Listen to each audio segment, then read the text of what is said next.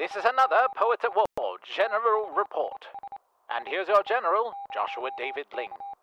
Good luck. Hey everybody, back again. This time we're going to be talking about Understanding as Love, and particularly the song Iris by the Goo Goo Dolls. I know, kind of an odd, transitory topic compared to what we've been talking about lately. But we're going to get into that in just a few minutes. Please like and subscribe if you haven't already, but particularly know that you will actually be getting something from it. You'll be getting Poets at War twice a week, generals, reports, and conversations with artists when I have them. If you've not checked out the archive, go check it out. And please share this content with folks. We need more of this stuff going around. I just spoke with my mom on the phone, and the illiteracy, not insulting anybody. It's not anybody's fault. It's our system's fault for not educating people, right? But there is so much illiteracy, especially in the area of fairy tales and fantasy literature and things of that nature. So you want more of that? You can subscribe and we'll talk more. Theology, etc. Lots of fun stuff. So today we're going to be getting into the topic of understanding as a form of love. And also Iris by the Goo Goo Dolls. Odd, but I'll tie them together for you. So there's this song. We might as well start with the song, Iris by the Goo Goo Dolls. It is one of my favorite songs of all time from a songwriting perspective. I think the performance is good too, and there's lots of great covers of it. It's a kind of 6/8 soft rock sort of a feel. If you've never heard it, you should. If you haven't, go look it up. It was created by Jon Reznick, I think the guy's last name is, of the Goo Goo Dolls, and he hit a really hard snag in his life where he had a really hard time writing anything good, and he had a really hard time just feeling like, am I going to continue to be a musician? He got a deal with his band for doing a song for a movie called City of Angels. It's not a great movie. It's a Nicolas Cage romantic drama. Very weird. And it is also just, and this is back when Nicolas Cage was weirdly considered a leading man kind of actor outside of something like National Treasure. Nothing against him. He's just very specific in the kind of films he excels in. But he did this, Jon Reznick and the Goo Goo Dolls, they did this song. He wrote it really, really quickly. And it became one of their biggest hits ever. One of the best things you can see is their performance of this in the rain. Just look up Iris in the rain and you'll find it. And they had a huge outdoor festival, and thousands of people were just screaming the lyrics. It's just this beautiful piece of rock and roll Americana. You really should check out sometime. But just look up Iris Goo Goo Dolls Rain and you'll find it. So the song itself, we're going to go through some of the lyrics here. I might as well start first verse. And I'd give up forever to touch you, because I know that you feel me somehow. Now, there's lots of meanings. He's being purposefully vague and homogenous in the lyrics, and I think that works to the benefit of the song, actually. So I give up forever to touch you, because I know that you feel me somehow. You're the closest to heaven that I'll ever be, and I don't want to go home right now. So this person feels like they're kind of in limbo in their loneliness, right? Obviously, you're not taking your theology from pop song lyrics, so just cool it, my 1689ers and my 1646 people, the people who particularly doctrinally, my radar is going off. Just go with the lyrics. You're the closest to heaven that I'll ever be, and I don't want to go home right now, because all I can taste is this moment, and all I can breathe is your life. So when sooner or later it's over, I just don't want to miss you tonight.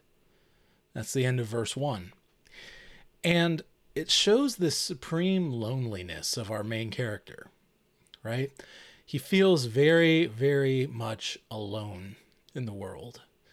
And all that he can really experience at this point, because of how numb he's become, is the friendship that he's found with this one person, this one special person who is very obviously, of the opposite sex, of very strong, feelings, etc., physical and emotional ties. And that kind of love is intoxicating.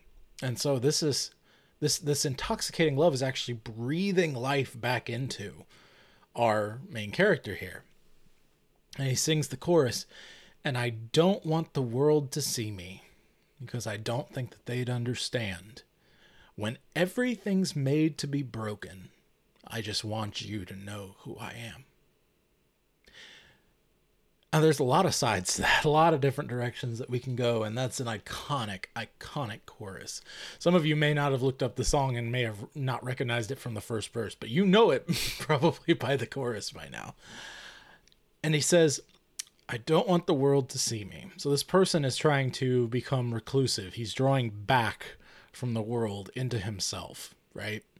I don't want the world to see me because I don't think that they'd understand, right? I don't think that they'd understand. Now, let me be clear. I don't think Jon Reznick thought of all this stuff that I'm telling you and teaching you. That's beside the point. I'm trying to make a point through this song. Okay, so I'm not saying anything about Jon Reznick one way or the other. He's not this topic of discussion, so just keep that in mind.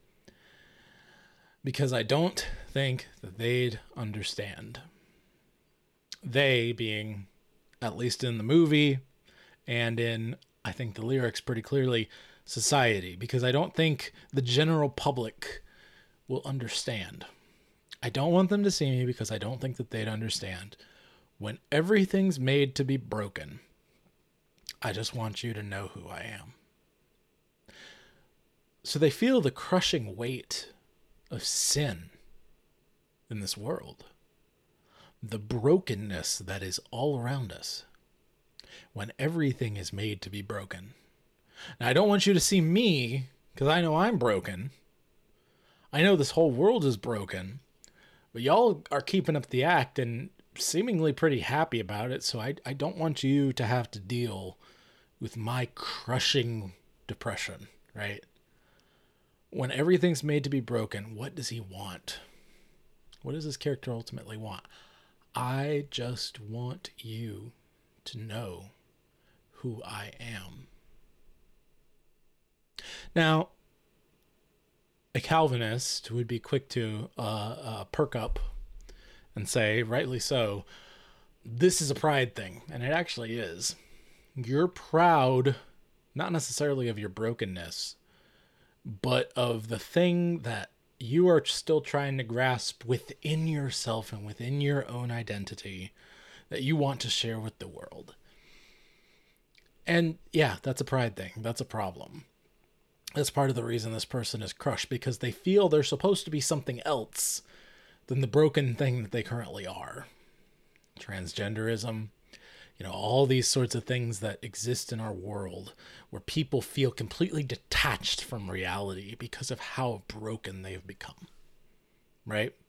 And when I said broken, I'm not trying to give it some generic term. I mean actually twisted and cracked and viscerally hurt by sin, right? And so when a person does this, they become, in themselves, and they just want you to know who they are. There's two ways this can kind of go. One, baby, it's just me, right? This is who I am, and I'm dang proud of the weird, crazy wackadoo that I am. Which a lot of people think that's what I do. It's a little different. I'm mostly trying to garner attention with the weird clothes and other sorts of things so that I can talk to you about things of this nature. But there are people who flaunt their weirdness in a way that is unhealthy and ridiculous and should be scorned, quite frankly. That doesn't mean we're scorning them in that deep, specific place that they know is good and right and true. They know that humanity was at one time good. And one of the ways that we know that is through the very imperfect light of childhood. Right? Oh, when you were a kid, things are great. Dad and mom took care of everything. The world seemed way less huge. You were sheltered from all the insanity. And I think a lot of people never grow up. They never realized that they were being trained this entire time to be knights and dames fighting the dragons. Yet we were told that through so many stories. So that's one side of this thing. The other side is, when everything's made to be broken, I just want you to know who I am. I want you to know me. I want you to love me. The biblical form of the word, right? To know means to love, to have intimate knowledge of. That doesn't necessarily mean physical. We're not just going there, and that's really a side thing anyway at this point. We're talking about the true depthy love that a brother can have with a brother, or a husband with a wife. This is a friend who sticks closer than a brother, right? This isn't a homosexual thing. This isn't something necessarily even marriage, but it can be a husband and a wife who are best friends, who are very close and intimately knowledgeable about one another and who they are on the inside, their brokenness, their correctness, their sanctification if they're Christians, right? All these sorts of things. And so the idea of understanding where someone else is coming from on any given topic is a form of love that is not much talked about. You know, we got our forms of love, our Greek thing, you know, agape and phileo and all these other forms. I'm not even talking about that. I'm saying, quite frankly, one of the best ways that you can love your fellow man is to seek to understand their perspective. That doesn't mean you have to agree with it by any stretch. It's not about agreeing or tolerating. Don't swallow that lie. But actually taking the time to weed past the brokenness, right? To get past that broken longing or that proud, braggadocious sinfulness to what has really broken them, right? I'm not saying you do this with everybody you meet, but when you have the opportunity and someone's giving you the opportunity to speak deeper into their life, you should, because it's an opportunity.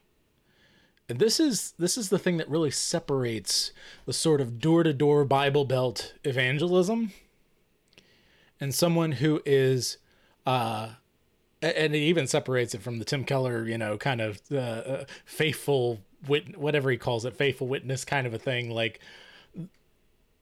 we're not just sitting there standing by waiting to give answers, and we're also not going door to door saying, oh, we're talking about the Lord and Savior Jesus Christ. No, we're constantly meeting with them day to day at regular places of work and business and whatever. We're crossing paths with these people regularly. And when we hear, my girlfriend left me and I'm just really not doing very well. You know, I've got this surgery coming up and I really don't think that I'm going to have enough money to take care of it. Just being that listening ear to what is going on in their life, seeking to actually comprehend it, and then offering the joy and grace of the gospel, the ultimate hope that is within you. That is true evangelism.